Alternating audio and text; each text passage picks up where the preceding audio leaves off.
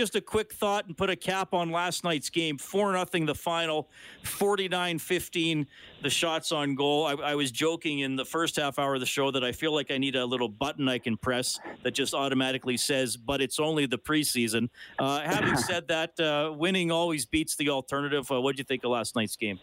Yeah, well, whenever you have these young guys that are, trying to show well and trying to get some traction in the league and get noticed by our group, and we just looked at how hard they played, and we were real impressed with our group. I mean, I think most of you guys saw Evan Bouchard was a real good player last night, and I thought from every guy, we won a lot of battles. A lot of guys showed well, and we played against a pretty good team in Calgary. All right, and back at it tomorrow against the Seattle Kraken. I was just speculating on the lineup that probably some of the more veteran players coming in, but we'll find out for sure at the morning skate. Glenn, I wanted to have you on to talk a little bit about the power play because I asked Nugent Hopkins and Nurse some questions today. I made, and you probably hate this when you hear media guys making predictions, but I made the prediction before last season that you guys would get to 30% after being 29.5%. You were darn close. You still got in the high 20s, and I think you can hope to be up there again.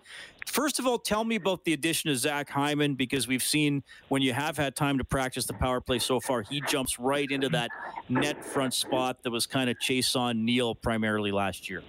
Yeah, that's exactly where he's going to jump in for us, and just that power play, it has some chemistry, or with the right shot and in front of the net. It just kind of works with our flow, and so Zach will jump in there. You're also going to see Jesse Puya-Harvey jump in there as well too. They're gonna kind of go at it a little bit like Nealer and Chaser did for the last couple of years. So you're going to see a little mix of that, and I think I can say this with some certainty that you're probably going to see a little bit more of a second unit this year at times, and that's by design.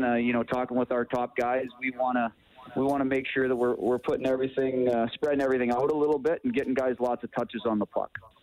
Okay. Well, I'm glad you brought that up, because I think that I would not be able to name the second unit for the past few seasons because the first unit often scored or just didn't come off the ice. When you say a second unit, dare I ask, will that be a 5-man second unit, or will that be a 3-man second unit with 97 and 29 staying on the ice? No, it'll be a 5-man unit that we'll use at times, but you're certainly going to see, get into that minute and a half mark of our top unit being out there. But, just at different times of the game, obviously the score clock's going to dictate what we do a little bit.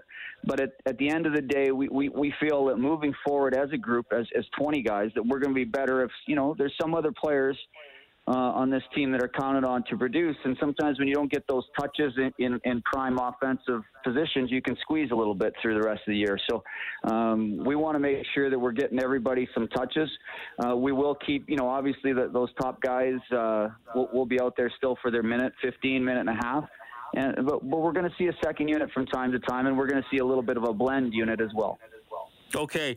So, Tyson Barrie obviously was exceptional last year on the power play. Darnell Nurse played about a third of the time. And you mentioned Evan Bouchard as well. And everything from Dave Tippett to Ken Holland to Leon Draisaitl talking about him a couple of days ago, everything about Evan Bouchard is positive. Everything is, I think, fairly high expectations. Tell me about using him on the power play and what dimension, he might add. I don't know if it's necessarily different than what Barrie and Nurse have, but just how his dimension will fit in back there on the point. Yeah, well, he's certainly going to be in on the second unit, and I think whenever you're bringing a young guy in that wants to be a full-time player and is going to be a full-time player in this league, you don't jam him into a power play that's ran 29% and say okay, because it's too easy if you go dry for 10, which can normally happen in a season that you're pointing fingers. So you want to break him in. He's a little gently. He certainly has some attributes. He's really got a shot that he can score from distance. He's got great vision, great poise with the puck. He's a right shot like Tyson, and one of the reasons that we use Doc is Darnell on that unit is just because it gives the power play a different flow and a different look when you use a lefty up top. So for the sake of not being too predictable every night, it's nice to put a lefty up there. It flows differently than a righty. It gives you some different options, and but we're certainly going to use Bush from time to time, and he's certainly going to be on that second unit.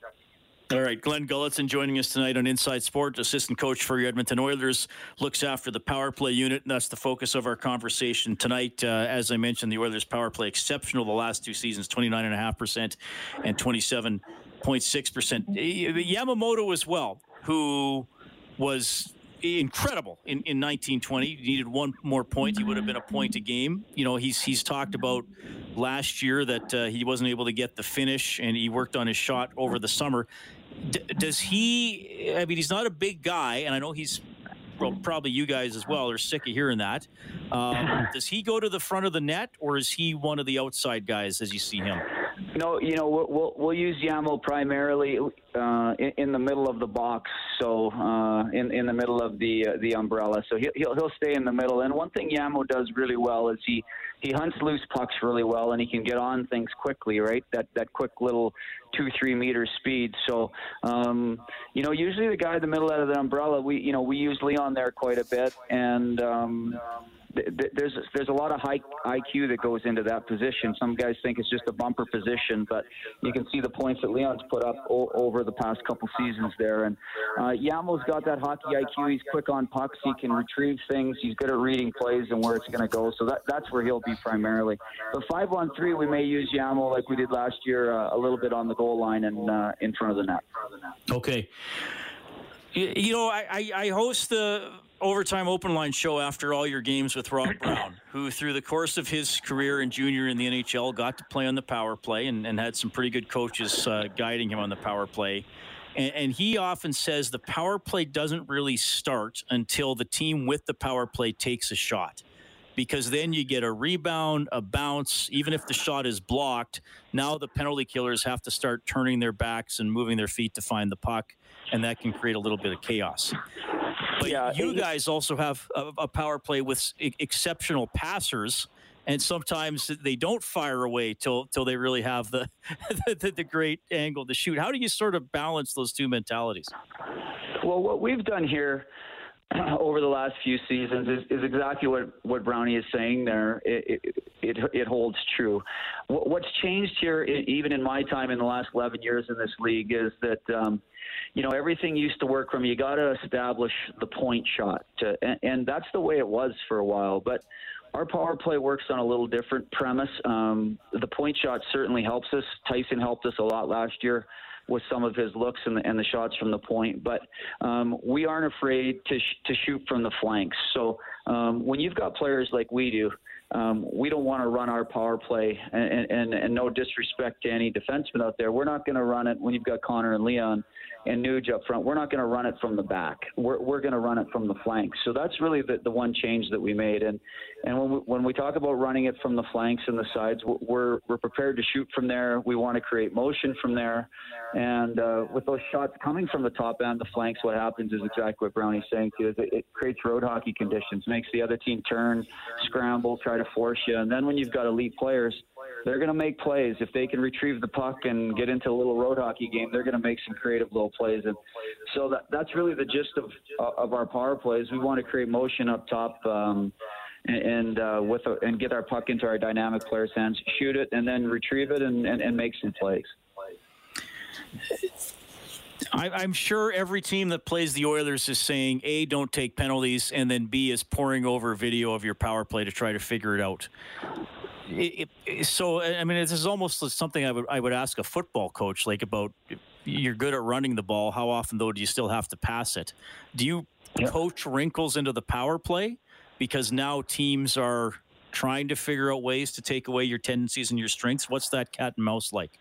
Yeah, one of the things that we've done here is, and I'll be honest with you, the penalty kill is the penalty kill itself is a little bit like math. It's very structured. You have to be in certain spots. You have to work together.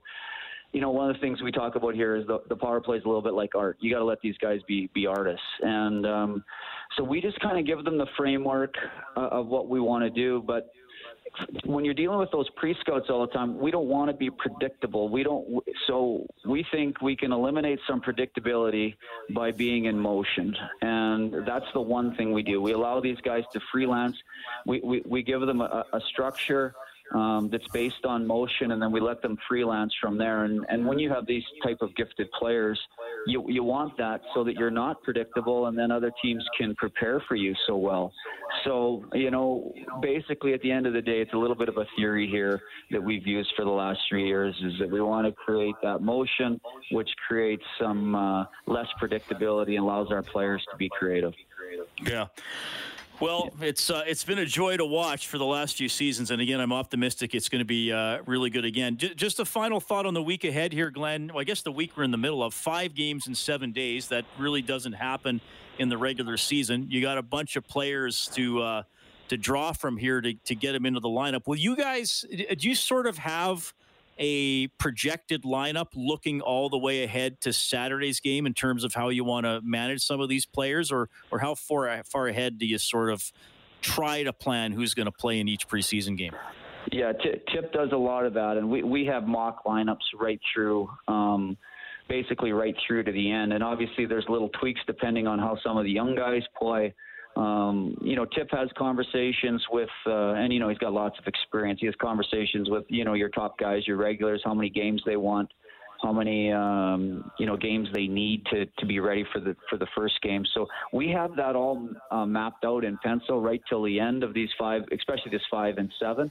And obviously with injuries and certain things, there's some changes. But it's pretty cast in stone. Like this morning, we had a few changes just because we had some guys that showed very well in Calgary, and they're going to get another game. So we have some room for flexibility, but this stuff is pretty mapped out. All right. Well, Glenn, I really appreciate you hopping on. I know you guys have tons to do this week, but I really appreciate the insight into the power play. It's fascinating to talk about. We'll see you at the rink, and all the best tomorrow night. Yeah, thanks a lot for having me, Reid. Hi, it's Shauna, and I might be a bad parent because my kids think French fries are vegetables. Hey, it's Ryan, and I might be a bad parent because I went out for wings when my wife was in the hospital after giving birth. Johnny here. I might be a bad parent because in my house, the tooth fairy gives pocket change. But we're not alone. Len emailed us and said his 6-year-old daughter's Tarzan moment going from love seat to lazy boy by curtains made him more proud than any dance recital. And Andy left his 2-year-old at the rink. All right, guys, I'm sure we're not alone. Like Andy's kid. For stories and confessions like this, make sure you check out our podcast. It's called Bad Parents, and it's available wherever you get your podcasts. I left a glove at the rink.